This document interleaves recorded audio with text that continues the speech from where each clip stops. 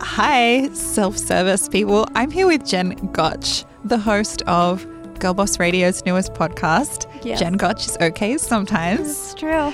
And tell us about it. Well, Sophia asked me a while ago if I wanted to do a mental health podcast, and I said, absolutely not.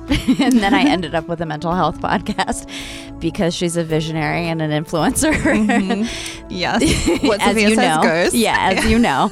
I didn't know that, so I was like, this will be easy. I'll just say no, and then I'll do what I want.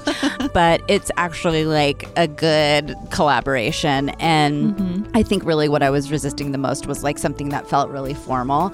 So this does address a lot of mental health issues, but more than that, good mental health. And I really wanted to put something out that just felt real and original and helped people feel less alone by giving them something that they could identify with, maybe coming from someone who has seen a certain level of success but is super transparent about what they're struggling with every day, to know that it's okay and you can still do it and it doesn't have to stop you even if it slows you down.